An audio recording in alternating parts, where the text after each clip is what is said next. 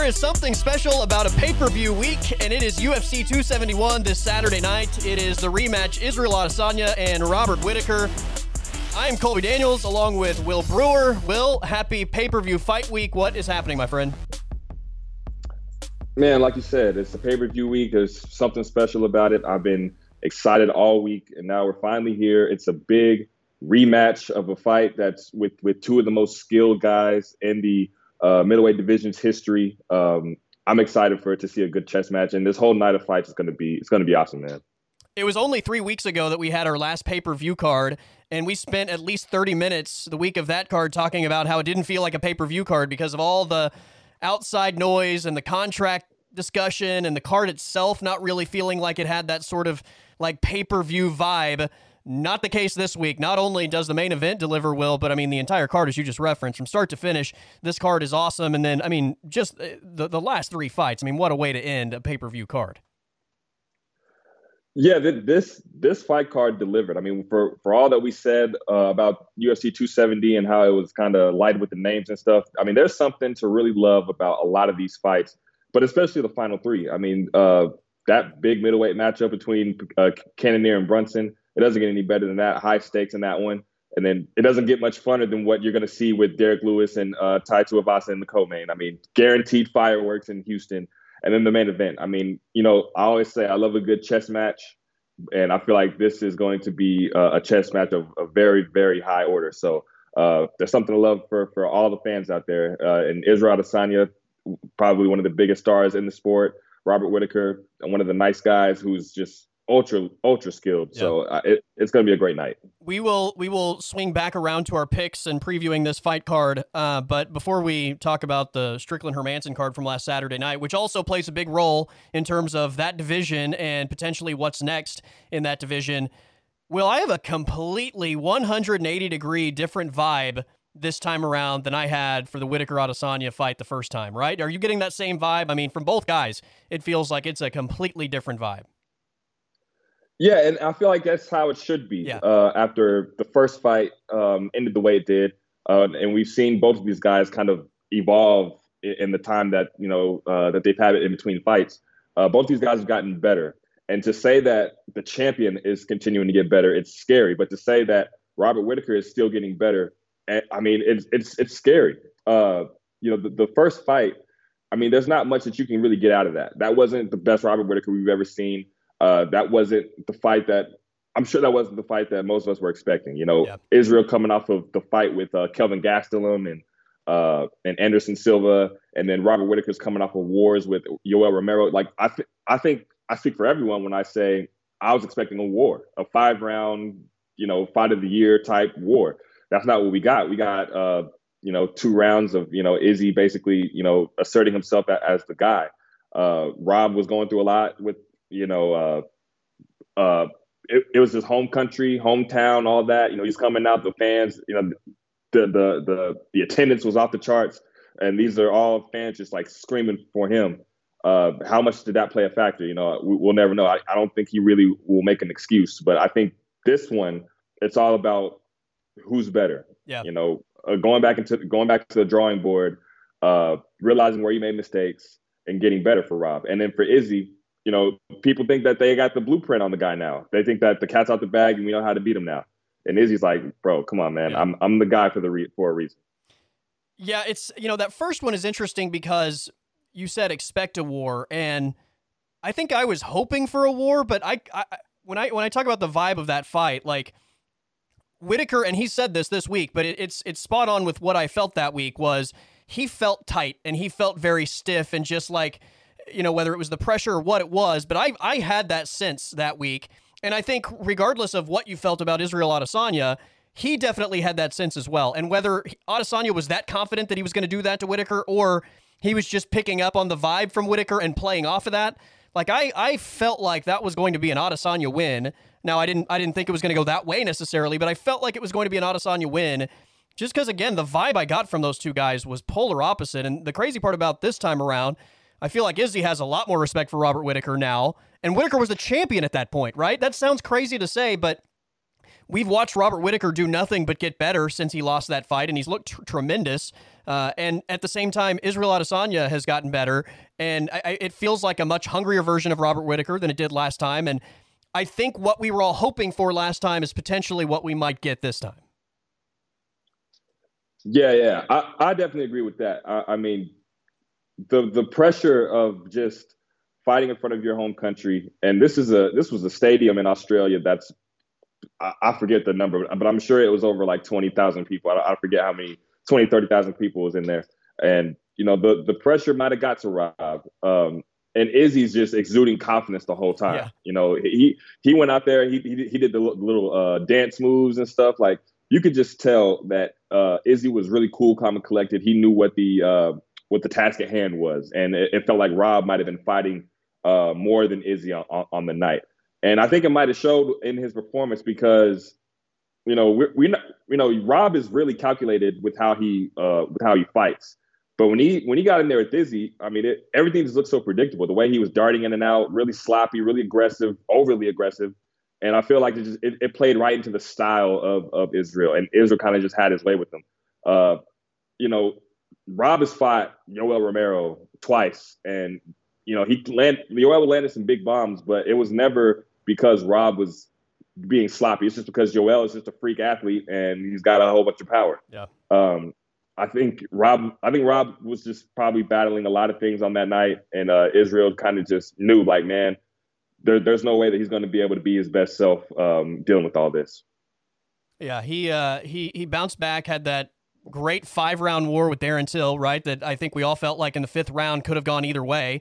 He gets that one, and then, I mean, Cannonier and Gastelum, probably as impressive wins as Robert Whittaker's had, and that, I think, gets the attention of Israel Adesanya. And then at the same time, Israel Adesanya's done nothing but run through this entire division, and anybody can throw out the Jan Blachowicz stuff that they want. Jan Blachowicz is not a 185er, and, it still looks like, I think at this weight anyway, the path goes through Israel Adesanya, and based on everything we've seen at this point, he's distanced himself from the pack. So we'll see what happens on Saturday night if Robert Whittaker looks like he's in that same level. I hope that's the case. I hope we get a great fight. I think that we're going to get a better fight at least than the first time around, but man, this one's going to be a lot of fun. And by the way, have you seen Israel Adesanya this week?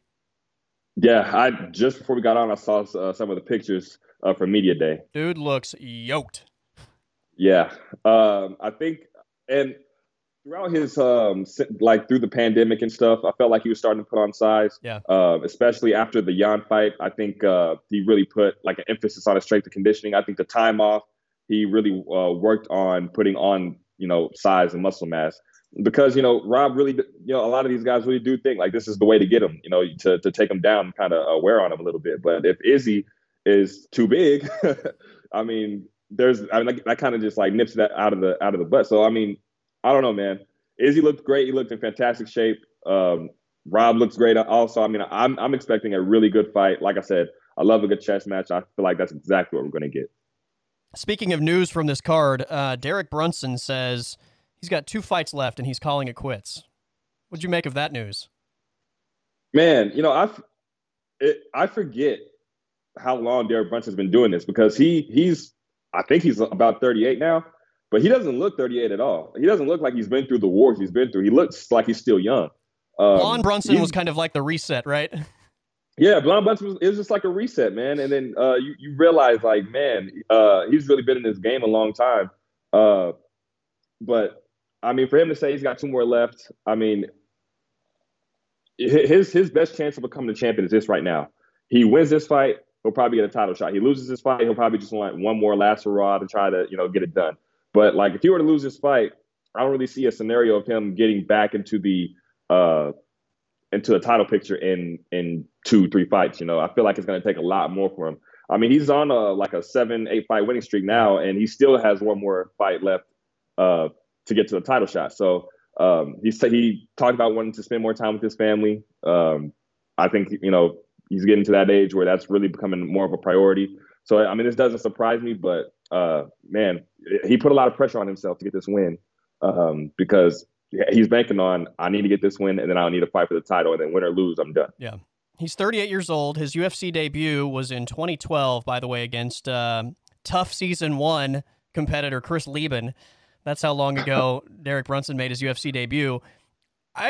Tell me if I'm wrong here. I kind of feel like him putting this news out there is not in his best interest. Not at all. Like, to me, that takes away maybe any sort of big push that the UFC might want to give him to get a title shot. Absolutely.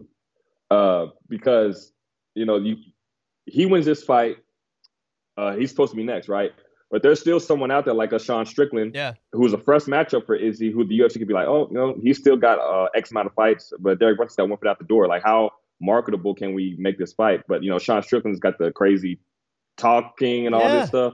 You can do something with that Izzy or a Robert Whittaker Izzy match, or Robert Whittaker Sean Strickland match. So Brunson's in a tough spot because if Robert wins, it's a rematch. If Izzy wins, it's a rematch that he was on the wrong side of. And Sean Strickland is a fresh matchup for both of them.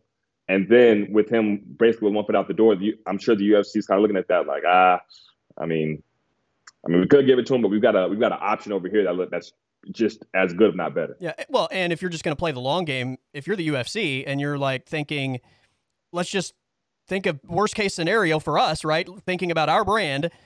Let's say you give Brunson a shot and he beats Israel and then retires. They hate that shit. Yes, they absolutely don't want to be in that position. So, I don't know who.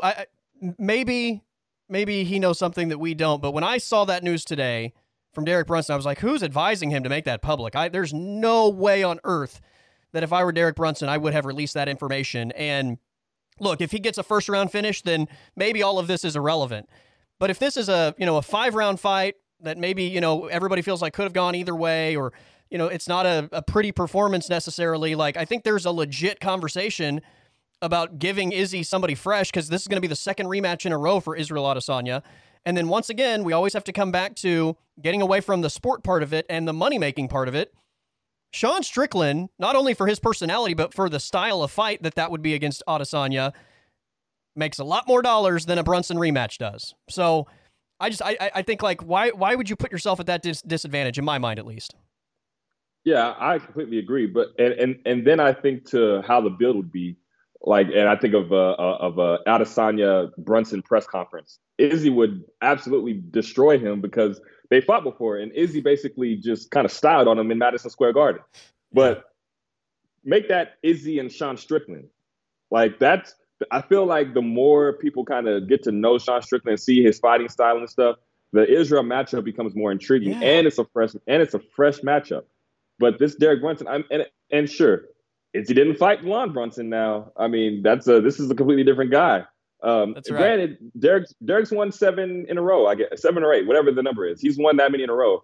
But Israel Adesanya is a different cat, man. Like, all these guys that Derek's beaten, they're not Israel Adesanya. They're not the striking wizard that Izzy is. Yeah. So, I mean, Derek's put a lot of pressure on himself, putting that out there, man. A lot of pressure. Brunson's on a 5-fight win streak since the loss to Izzy. The only one of those guys that's ranked right now is Darren Till, who's on, a bit of a losing streak of his own. But, like, Kevin Holland has changed divisions. Edmund Shabazian also is on, I think, a 3-fight losing streak since starting undefeated. Yeah. I think the assumption is Brunson is probably the most deserving if he wins this. I mean, what's Sean Strickland's winning streak right now? Like, maybe it's 8 him or that's 9? got the. No, that's why the number was so big. Sean Strickland is the one who's got like 7 in a row or something crazy like that. Jack Hermanson, Uriah Hall, Jotko, Brendan Allen, Jack Marshman, and Nordine Taleb. How many is that? That's 7? So 6. 6. Yeah. Okay, yeah. So I was thinking about Sean Strickland having a long winning streak. Yeah. But yeah, Derek Brunson's up there too. So Brunson's at 5, Strickland's at 6. And I mean, in terms of level of competition, it's not like it's a big advantage either way. Yeah, because Brunson's fought a lot of really good stylistic matchups for him. He's fought strikers with guys who have glaring holes in the wrestling, like Evan Shabazian, Kevin Holland, Darren Till. All these guys have glaring holes when it comes to grappling, and Derek Brunson was able to have his way with them. But Sean Strickland's fighting guys like really, really skilled guys. Not to take anything away from what Derek Brunson has done, but he's fighting, the cream of the crop when it comes to talent, like Brendan Allen. well-rounded. Jocko, well-rounded. Uriah Hall, striking wizard. And then what he did with Jack Hermanson. I mean, it doesn't get any better than that. Yeah. Jack Hermanson, out of everyone that's at the top, he's probably one of the more well-rounded guys. So, and Sean Strickland basically just had his way with him. So when it comes to strength of schedule, you kind of got to lean a little bit towards Sean Strickland. Maybe not in terms of name value, but in terms of how good these guys are. Yeah, it's really fascinating to me. But I heard that and I was just like, that doesn't even make any sense to me why you would release that, because that's just one more, I think, argument against putting you in that position, and it's not a guarantee anyway. Although, look, I think a lot of people, and we'll do this in a second, but a lot of people weren't necessarily wowed with Sean Strickland's win over Jack Hermanson. And, I think he had the opportunity to really cement his place as the next contender for the title. He left the door open. Not that it wasn't a dominant win, but I think he did leave the door open. But yeah, I don't think you're doing yourself any favors. But look, we just got done watching Strickland Hermanson, and then on Saturday it's Cannonier and Brunson, and then in the main event, who knows? We could be talking about a trilogy fight if it goes Robert Whittaker's way. But 185 right now is a big-time topic of conversation. So it is pay-per-view week. We will make our picks in a moment, but as we reference Sean Strickland, let's review last week's card. Will, we were on the same side of every pick, so no changes in the overall point total. I still have a 2-point lead. But starting with that main event, Sean Strickland, Jack Hermanson, Sean Strickland kind of said like he let the pressure get the best of him. He never really fully engaged. And at the same time, he didn't really fully engage, but he completely dominated the fight, right? It wasn't even close.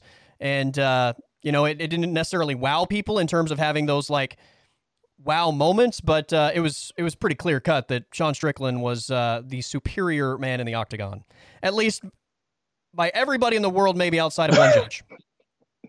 Yeah, I still don't know. I still don't know how that judge scored the fight for Hermanson. Sean Strickland basically shut him down. You could see it on Jack Hermanson's face, man. It just seemed like he didn't know how to get to him. What was the way that he could get to him? It just seemed like Jack didn't know if he could get to him in terms of wrestling, and it didn't really seem like Jack knew what to do with any combinations. Yeah. So, Sean Strickland's just over here jabbing him. Whenever Jack seemed like he wanted to get in, Sean was just jabbing his ass off. And I'm just like, man, Jack's really having a hard time. And then he's really defensively sound, especially with his face. You could see when they were talking about the strikes that was landed. Jack Hermanson at one point had like 9 strikes landed. And this is like the 3rd or 4th round. 9 head strikes landed out of like 80 attempts. Like he was trying to get to him, but Sean Strickland, just being very defensively sound, was making it really tough. Hermanson had some success with leg kicks, with body kicks, but that's kind of really all that he could really get to him. But outside of that, Sean Strickland pretty much had his way. It was a shutout for me. I was expecting a 50-45. I think he could give one run round to Hermanson, but when it was a split decision, I was legit shocked. Yeah. 49-46 from the other 2 judges, I'll take that all day. But to suggest that Jack won more than 1 round, I was very surprised by that. Sal D'Amato had Jack Hermanson winning that fight, which is mind-blowing. Of all the bad scorecards that we've talked about, that's got to be at the top of the list, right? That's a wow one to me. Like when he said the first scorecard and said Strickland, I was like, wait a minute. This is a split decision? Like, in what world did anybody see Jack Hermanson winning at least 3 rounds, according to... That's as bad as I've ever seen. Yeah, that's... we see, these questionable judges' scorecards all the time. Like, with, like, John Jones, Dominic Reyes, you thought that Reyes won, we see it all the time in championship matches and fights all the time, like Corey Sandhagen, TJ Dillashaw. But those are like really, really close rounds that could go either way. You could flip a coin. You can pick a guy. This was nowhere close to that. Like, this was so clearly a Sean Strickland win. You could maybe give Jack 1 round out of, Jack was being more active in the 2nd round or the 3rd round, maybe. But outside of that, man, this was so clear. Sean Strickland was winning all of these exchanges. I'm just blown away that this was a split decision. When it was red, I was completely thrown off. And then it takes away from Strickland's performance a little bit. it makes him think like, man, I didn't do enough. But when clearly you just outclassed this guy for 5 rounds, one of the best guys in the division. You outclassed him, but it kind of doesn't feel like you really did much because it was a split decision. Yeah. I had it. I had round 1 for Jack, and then I had Sean Strickland the rest of the way. And it's not even like that was a round where, I couldn't be talked out of going the other way. You know what I mean? Like, this wasn't a situation where even in some fights where we've seen pretty clearly, like, one guy win 2 rounds, one guy win the other one, and then we may think that clearly a guy in the 5th round won, and they give it to the other guy, and we're like, what? This is multiple rounds of just completely not watching, I guess, what's in front of him. It was shocking that Hermansson was ahead on a scorecard on Saturday night. But yeah, Sean Strickland said that he let the pressure get the better of him. He didn't really pour it on like he wanted to. He left the door open. They were giving the numbers, Will, on Saturday night in terms of Sean Strickland's defense. And part of why I think the Adesanya-Strickland fight is a winner is you have the accuracy and precision of Israel Adesanya against not active, but the greatest defensive middleweight of all time in the UFC, Sean Strickland. Like that, and the two personalities, it's just that to me is a blockbuster to make if you're a matchmaker. And again, we'll see what happens with the Brunson Cannonier fight, but I think that Sean Strickland could have fought a fight that won him over, maybe more brownie points, if you will. But it's hard to imagine him being more dominant than he was. He didn't allow Jack to really do anything in that fight and just kind of had his way from start to finish. Yeah, this is one thing that I don't necessarily agree with when it comes to, how these guys are getting built up. I mean, Sean Strickland could go out there and finish all these guys, but I think now, with this Uriah Hall fight and then the Jack Hermansson fight, he's outclassing these guys, clearly proving that he's better than these guys. Now I feel like this is a clear example of why he should be the number 1 contender, because he's clearly outclassing these guys. He's not just going out there knocking guys out, leaving room for there to be like, oh, I just got caught. Like, no, Sean Strickland just proved for 25 minutes that he was the better fighter than you, and now he's on his way up, man. Yeah. I mean, sure, he could have been more aggressive to, try to win this fight and get a finish. But for me, I'm like, why? You're outclassing one of the more well-rounded guys in the division. That's proven a lot to me. So what you didn't get the knockout? You just outclassed this guy who's fought a lot of the best guys in the world, man. So, I mean, if I'm in Sean Strickland's corner, I'm telling him, man, you just outclassed this guy. You're doing great. The character, it's starting to really build you some fans and stuff. Yeah.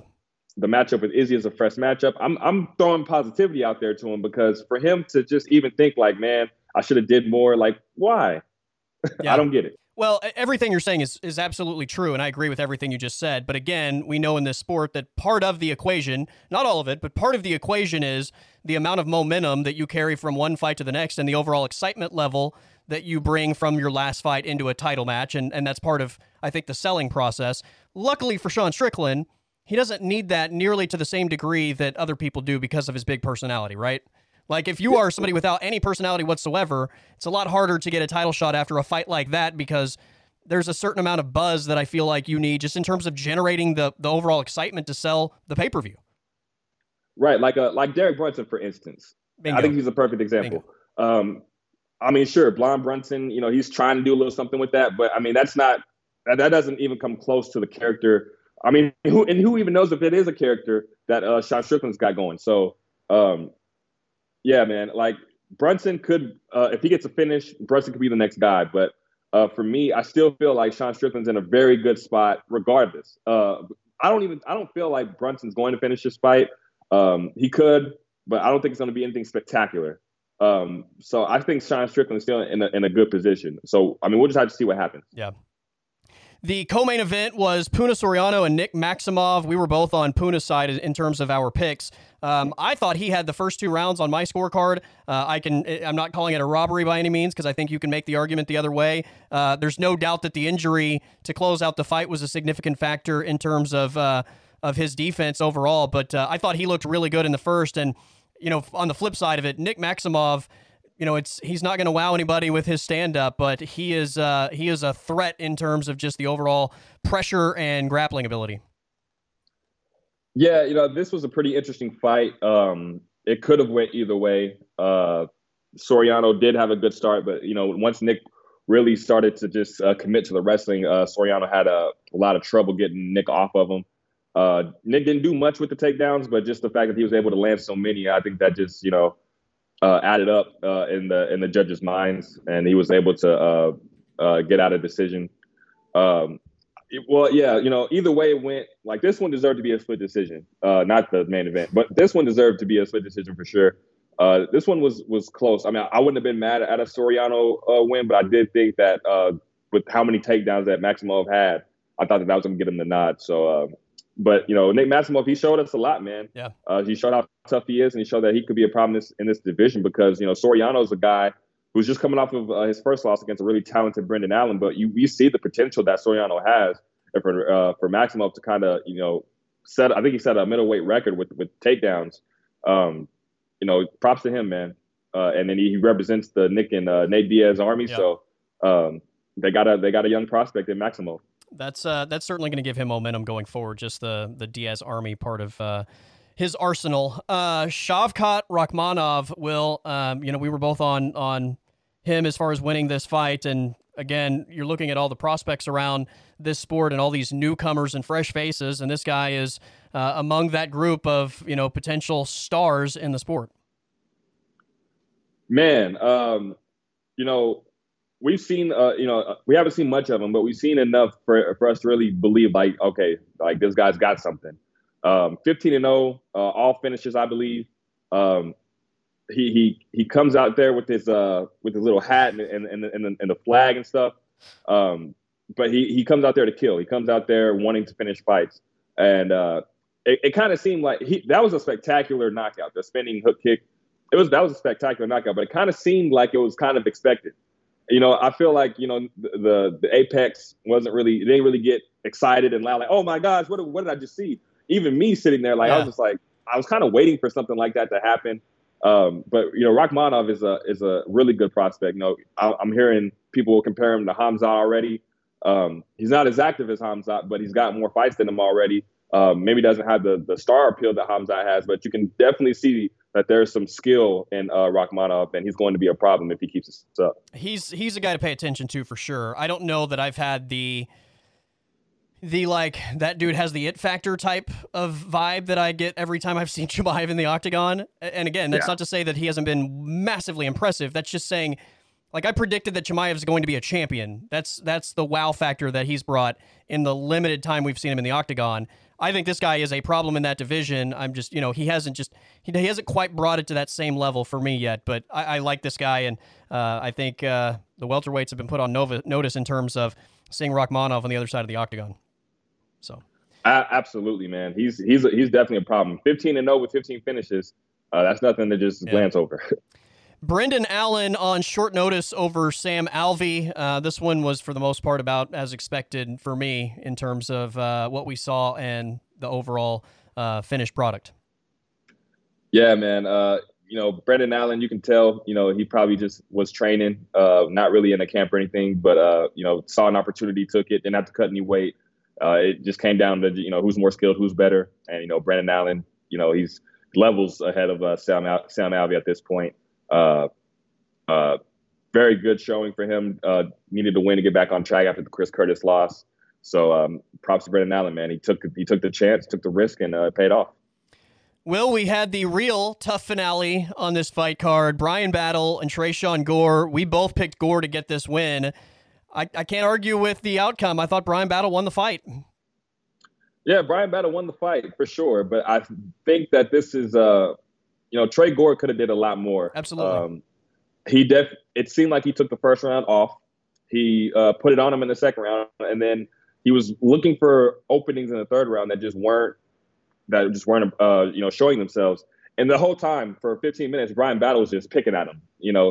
Body kicks, leg kicks, throwing punches when he had the opportunity. We see the power that this guy has because he touched him with something in the second round, and Brian Battle's eye just completely exploded, and it was just it was disgusting. It was disgusting. But if Trey Gore just would have been more aggressive, man, I don't know if he was trying to save his gas tank or what, but had he been more aggressive, I think those shots would have been able to land. But Brian Battle, just continuing to battle through these, being the underdog, man. I think all of these matchups that he's had in the tough house, and then even this one, he was the underdog. He was the last pick. So I guess it just goes back to all that he's had to deal with on the show, and then now. I mean, he's the tough champion, man. He proved how tough he was, and he survived Trey Gore. Yeah, I thought for Gore, like you said, it was either a situation where he was just waiting for the one big shot, which you can't fall in love with the KO, right? Like you got to go win the fight, and just expecting that you're going to get the one big shot can be a big problem. Or the other side of it is thinking you've done enough and coasting, which is also not a good problem. And I would say that's probably worse because in some way that to me says that you don't have that killer instinct, I guess, if you just feel like you've done enough to coast to a win. Like this is the kind of sport where that should never really be in the equation. Especially in a 3-round fight, right? Like in a 5-round fight, like a Sean Strickland scenario, maybe that's more of a talking point. But in a 3-round fight, just given the amount of questionable decisions we see on a weekly basis, I don't know how you could ever just think that you've done enough. I don't know which one of those things it was, but it was just, for me, it was a situation where I just thought if you do a little more, you might win the fight. And he didn't. And Brian Battle, give him credit. Like Brian Battle assessed the situation and knew what the path to winning was. And it was just activity, and he was more active. Yeah, that's it, man. Like you said, Trey Gore is chasing this one shot. I mean, I'm sure he saw the damage that he did with the little strikes that he did land. But, Brian Battle's just continuing to pick at him, just continuing to try to manage distance. Yeah. But, I felt like Trey Gore could have exploded a few times when he had him kind of trapped, kind of cornered up against the cage. He could have closed the distance and landed something. But this was definitely a missed opportunity for Gore. Yeah. But I definitely feel like Brian Battle proved.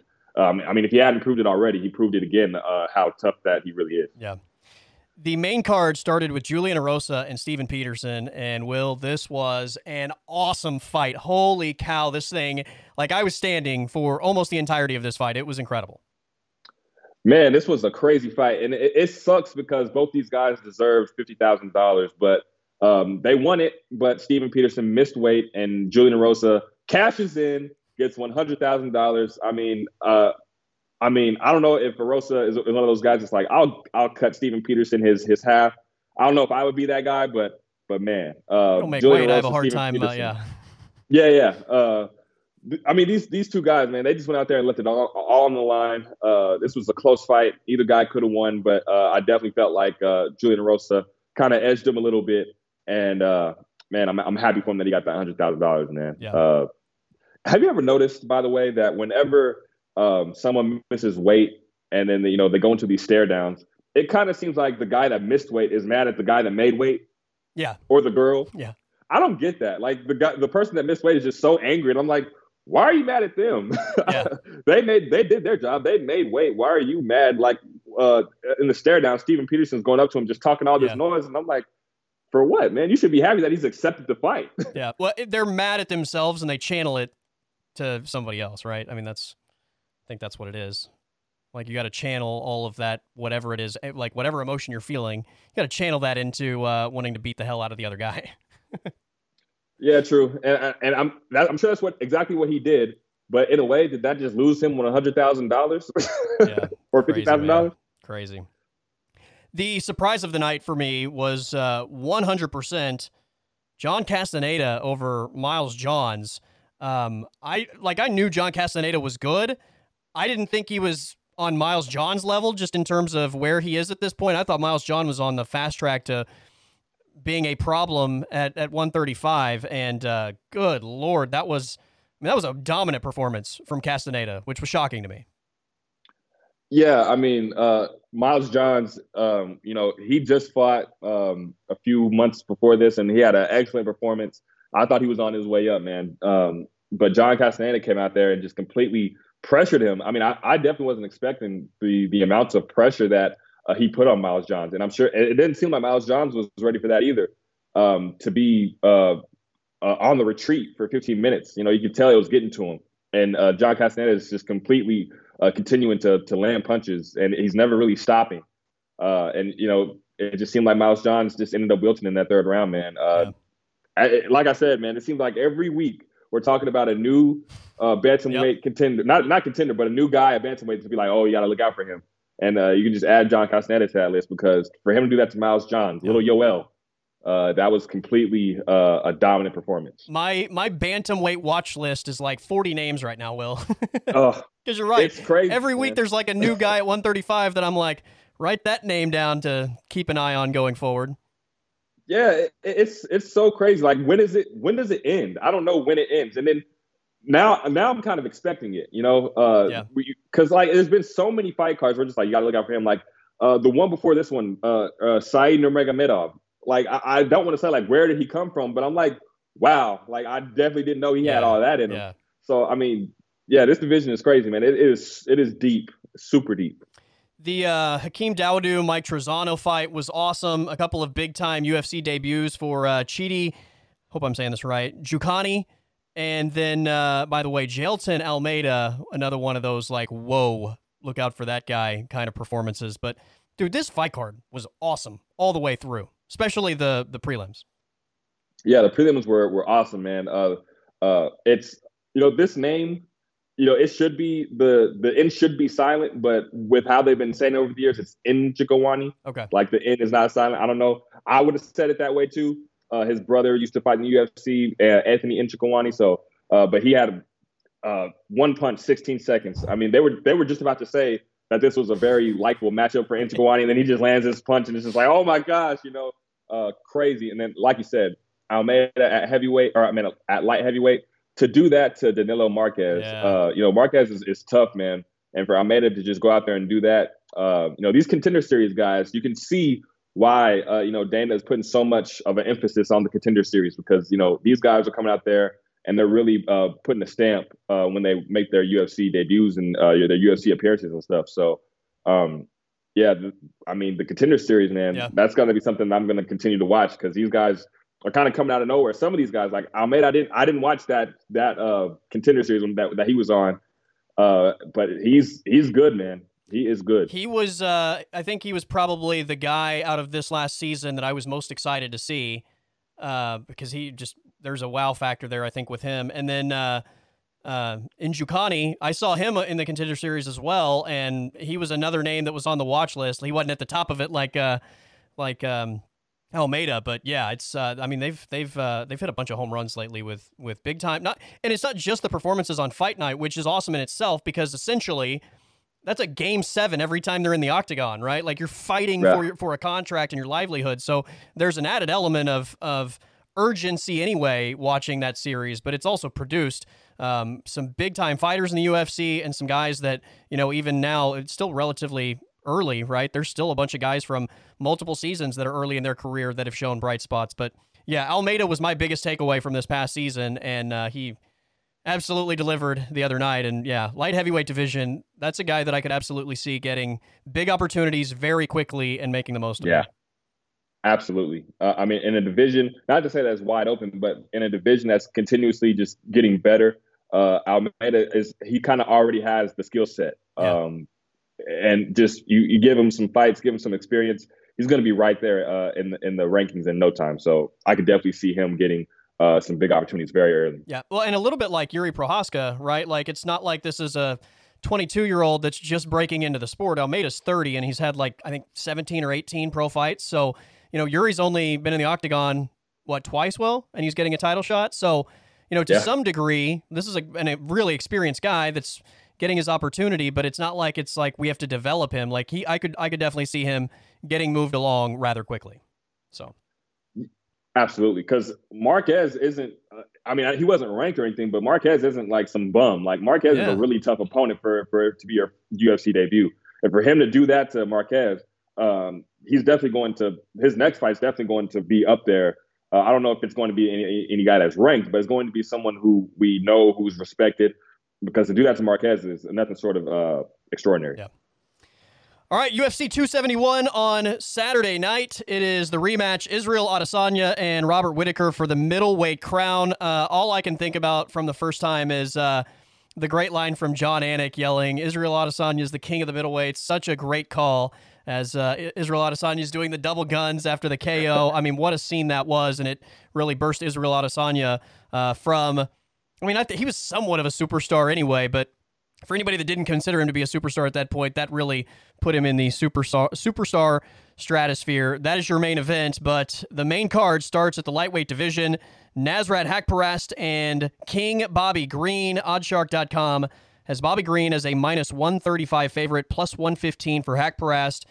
Will, I have a 2-point lead going into this second pay-per-view of the year. Pay-per-view cards, 3 points per fight, 5 points for any main events or title fights. So a lot of points up for grabs on this card.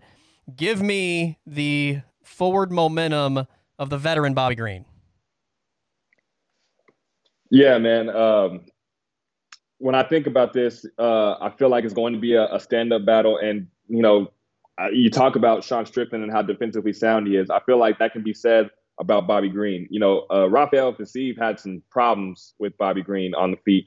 Not to say that he wasn't landing, but it wasn't as clean as you think. If you look back at the fight, Bobby Green was dodging a lot of those strikes. He made that fight really fun. But Bobby Green's been there, done that. He's seen the best of the best. He's been in there with Dustin Poirier. He's been in there with Josh Thompson. A lot of the great lightweights. Even some of these younger guys like Fiziev and stuff. I don't think that Haqparast is going to show anything that Bobby Green hasn't seen before. So give me Bobby Green as well. Yeah, Bobby Green looked great in that Fiziev fight, and I know that was a loss, but it kind of felt like he really got a lot of momentum from that fight. He finishes Ally Quinta his last time in the octagon, and I think Bobby Green right now is riding that wave of momentum, and we'll see if he continues it. I like him, though, in that fight. Speaking of the deep division that is 135, Will, fight number 2 on this main card is Kyler Phillips and Marcelo Rojo. Kyler Phillips is a minus 405 favorite. Marcelo Rojo plus 305. I don't know. I don't know that I want to test the waters too much here. I'm kidding. It's Kyler Phillips for me in this matchup. Yeah, it's definitely Kyler Phillips for me as well. Kyler Phillips was a prospect. He was ranked before that fight with who did he just fight and lose to? I forget the kid's name. Paiva in the controversial. I thought Kyler won the fight, but yeah, it was a fight that he was winning. It was a fight that he had Paiva really hurt, but kind of gassed out towards the end. That was a really close one. Or he was on the wrong side. Maybe I scored that at 10-8, and then the other two. Maybe I had that as a draw. Yeah, because the first round he dropped him like twice or 3 times, and then Paiva just kind of wore on him in the second and third rounds. But yeah, Kyler was on the wrong side of that. But I do still feel like he is a very good prospect in this division. I think he's going to go out there and prove that he's still in the discussion. When we talk about this deep middleweight division, Kyler Phillips is a name that we definitely have to watch out for. But I will say that I do expect this could be a fight of the night contender because I do expect Rojo to be very tough, but Kyler Phillips will be on the winning side of it. Yeah, I agree with all that. I think Kyler Phillips just maybe outclasses him to some degree in the grand scheme of things. All right, we've talked a lot about middleweights. We talked a lot about the first Whittaker Adesanya fight. We'll talk about the second one in the main event. We've mentioned Strickland and Hermanson. The other middleweight contenders here, Jared Cannonier and Derek Brunson on the third fight of this main card. Cannonier is a minus 175 favorite, plus 145 for Derek Brunson. This is a really interesting matchup for me, and I fully believe if Cannonier gets this done, he's next. I think if Brunson gets it done, there's a big conversation about whether it is Derek Brunson or Sean Strickland, but I've kind of gone back and forth on this one, but Will, I think when I land on this, I just feel like the tear that Derek Brunson has been on continues here, and I think Jared Cannonier is going to have a hard time keeping Derek Brunson from doing what Derek Brunson has been doing in this run, and I think if he can keep him upright, then it is advantage Cannonier, but I don't feel like I've seen enough for me to think that he's going to have continued success preventing Derek Brunson from taking this fight where Derek Brunson wants to take it, so give me the underdog, Derek Brunson. All right. With this one, this one was tough for me because, Derek Brunson has looked really good. Jared Cannonier, he had looked good at middleweight up until that Robert Whittaker fight. I think he broke his forearm or something in that fight and was kind of fighting with one arm, and Rob tore him up. Came back against Gastelum, got a win. This is a really interesting matchup for sure. Like you said, if Cannonier wins, I think he's probably going to be next. I think that's a fight Izzy has wanted for a while. But Brunson, this win streak, he hasn't really fought anyone like till Shabazz and Kevin Holland. I feel like those guys were pretty easy to take down. I think he might struggle a little bit more to take Cannonier down because Cannonier's bigger, and I think the size of Cannonier and his overall power might make Brunson a little hesitant. But I think with how close this fight is, I think this is one that I could go opposite you here. So I'm going to go ahead and take Cannonier, man. I think I take a little bit of comfort in the fact that he's been rocked by like all of these guys on the way up. Like he got rocked by Shabazzian. He got rocked by Kevin Holland. He got rocked by Darren Till. Yeah. He even got rocked by Ian Heinisch, at the start of this winning streak. But I think if Cannonier can land something that Derek won't be able to recover as well as he did against the rest of those guys. So I'm going with Cannonier, man. I think everything you said is completely valid. Cannonier is, you're not going to recover as much from his big shots as you do with those other guys. I think he will be tougher to take down just from a size strength standpoint, but I don't see that being the obstacle where he can't get the win either. So I think it's a tougher test for sure. It's a better guy, but I think in the end it's still Derek Brunson being able to get this fight where Derek Brunson wants it. It's a great fight though, and to say that I wouldn't be shocked if, I'm totally not shocked if Cannonier gets this win. All right, our co-main event on Saturday night before we watch the rematch, it is heavyweight favorites, knockout artists. This one, there's no way. We say this all the time, and it happens every time we say this. It ends up going the distance. Actually, I feel like, but there's no way this thing goes longer than a round. It is Derek Lewis, and it is Tai Tuivasa. This is another one I struggled with. Lewis is minus 185. Tuivasa is plus 155. Like, to me, it's almost just like who's going to land the punch, right? Like, whichever guy lands the punch is going to be the winner, and I think both of these guys are kind of welcoming this.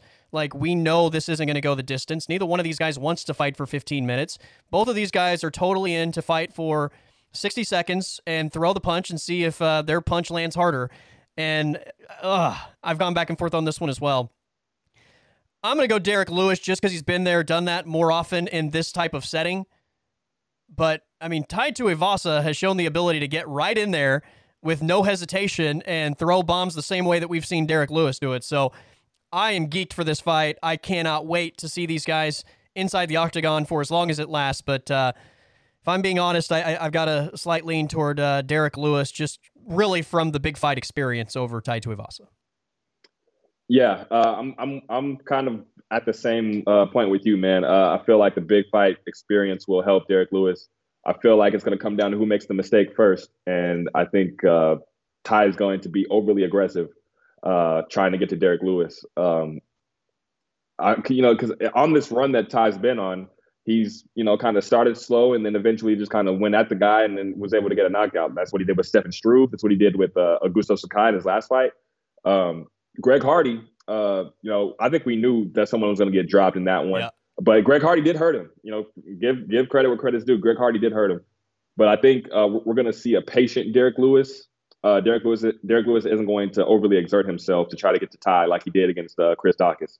I think Tai is going to go in, trying to get to him, trying maybe to throw a leg kick or throw a big shot, and Derek Lewis is going to counter with something. So my pick's going to go with Derek Lewis. The heavyweight king's going to get it done again in his hometown. So it's going the distance, right? Because every time we do this, like, there's no way this goes longer than a round, or we say something like one of these dudes is going to be put to sleep. Like, every time that happens, it ends up going all the way, and both dudes are standing at the end. I think this fight, if anything, it'll get out of the first round, but I don't think it's going the distance. Okay.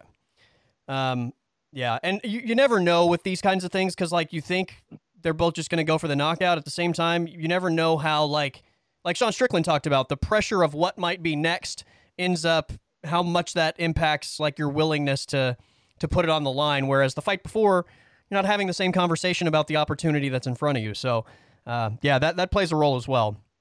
All right, so Derek Lewis for both of us, which takes us to the main event, the middleweight championship of the world, Israel Adesanya, Robert Whittaker. It is a rematch. Robert Whittaker was the previous 185 champion. Israel Adesanya has really mowed through this division, and that's one reason why I think we are on top of the stylistic matchup, pro Sean Strickland, should Izzy get past Robert Whittaker. I said at the beginning of this podcast, Will, I feel like the vibes this time around are just completely different, to the point that it at least opened up my willingness to entertain that Israel Adesanya could lose a fight at 185. That was only for about 5 seconds, and then I had to quickly say, what do you know about 185? And it's that Israel Adesanya has really dominated this entire division.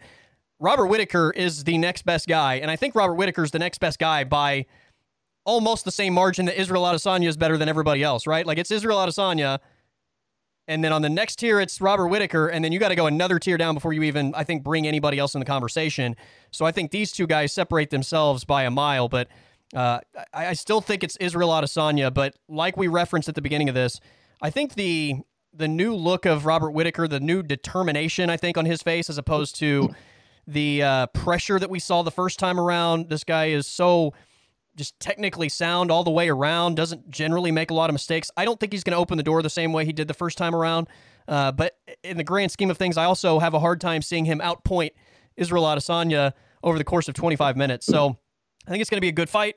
I think it's going to go the distance, but I think it's Israel Adesanya with a decision over Robert Whittaker. Yeah, man. Like I've always said about Izzy at 185, if anyone's going to beat him, I got to see it. But let me say this about Robert Whittaker. While I don't really feel like those wins against Till and Gastelum and Cannonier really changed my opinion on the fight, I do think that he will be able to show different looks that Izzy hasn't seen before.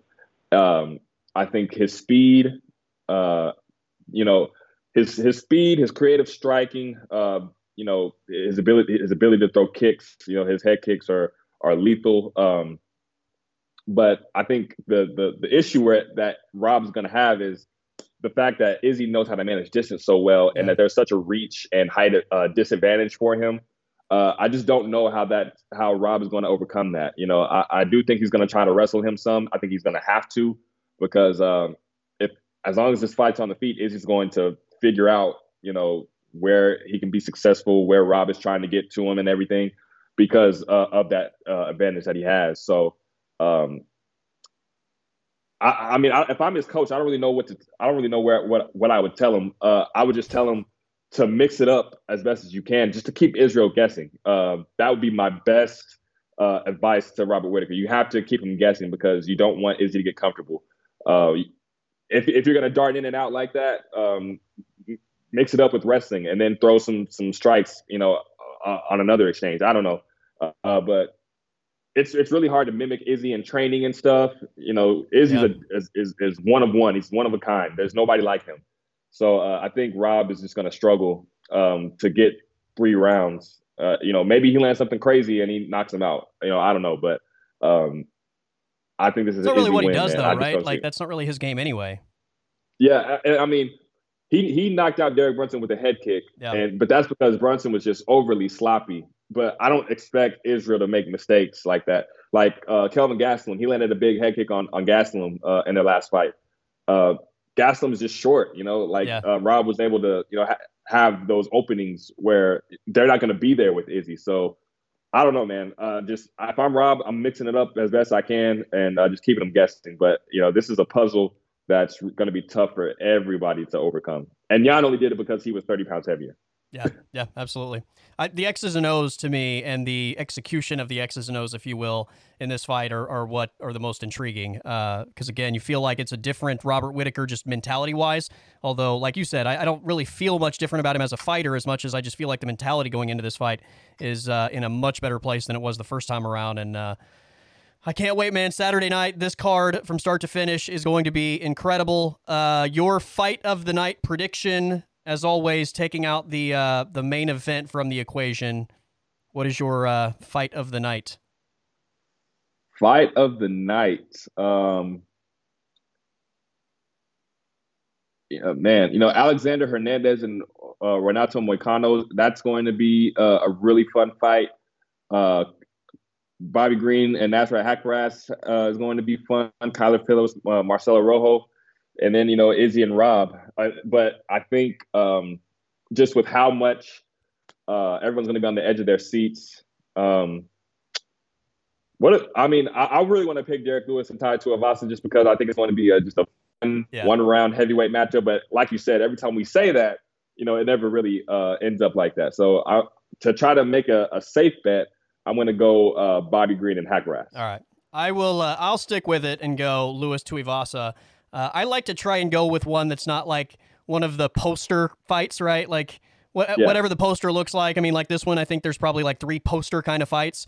I like to generally try and pick one that's not a poster fight, but I mean, I can't ignore Derek Lewis and Tai Tuivasa and just what the electricity running through my body is going to be like when that thing begins. So, there you go. It's going to be a fun one, man. I can't wait for this card. We have 6 Eastern, 5 Central, I believe, early prelim. I don't even know the structure of the prelims this time around, but I think it's a 9 Oklahoma time main card start, correct? Yes. Okay. I think the early prelims will start at 4 o'clock Central time, our time. So okay, there we go. All right, man. So it's really down to Cannonier and Brunson, which is worth 3 points. So if you get that right, you will regain the lead. If I'm right, then it's a comfy 5-point cushion going into next week. Yeah, man. You know, if you get this win and I go into next week -5, you know, I might have to be like, you know, I might have to get used to being the underdog or the guy that goes second.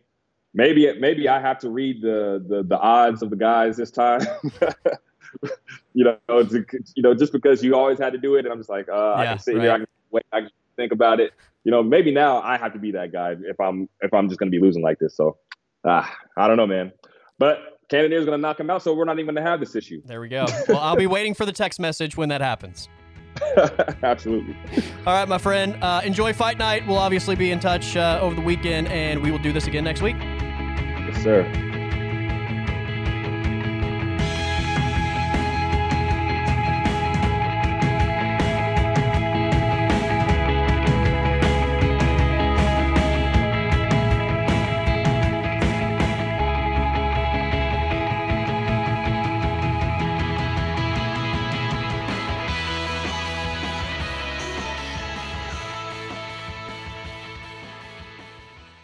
The podcast is over.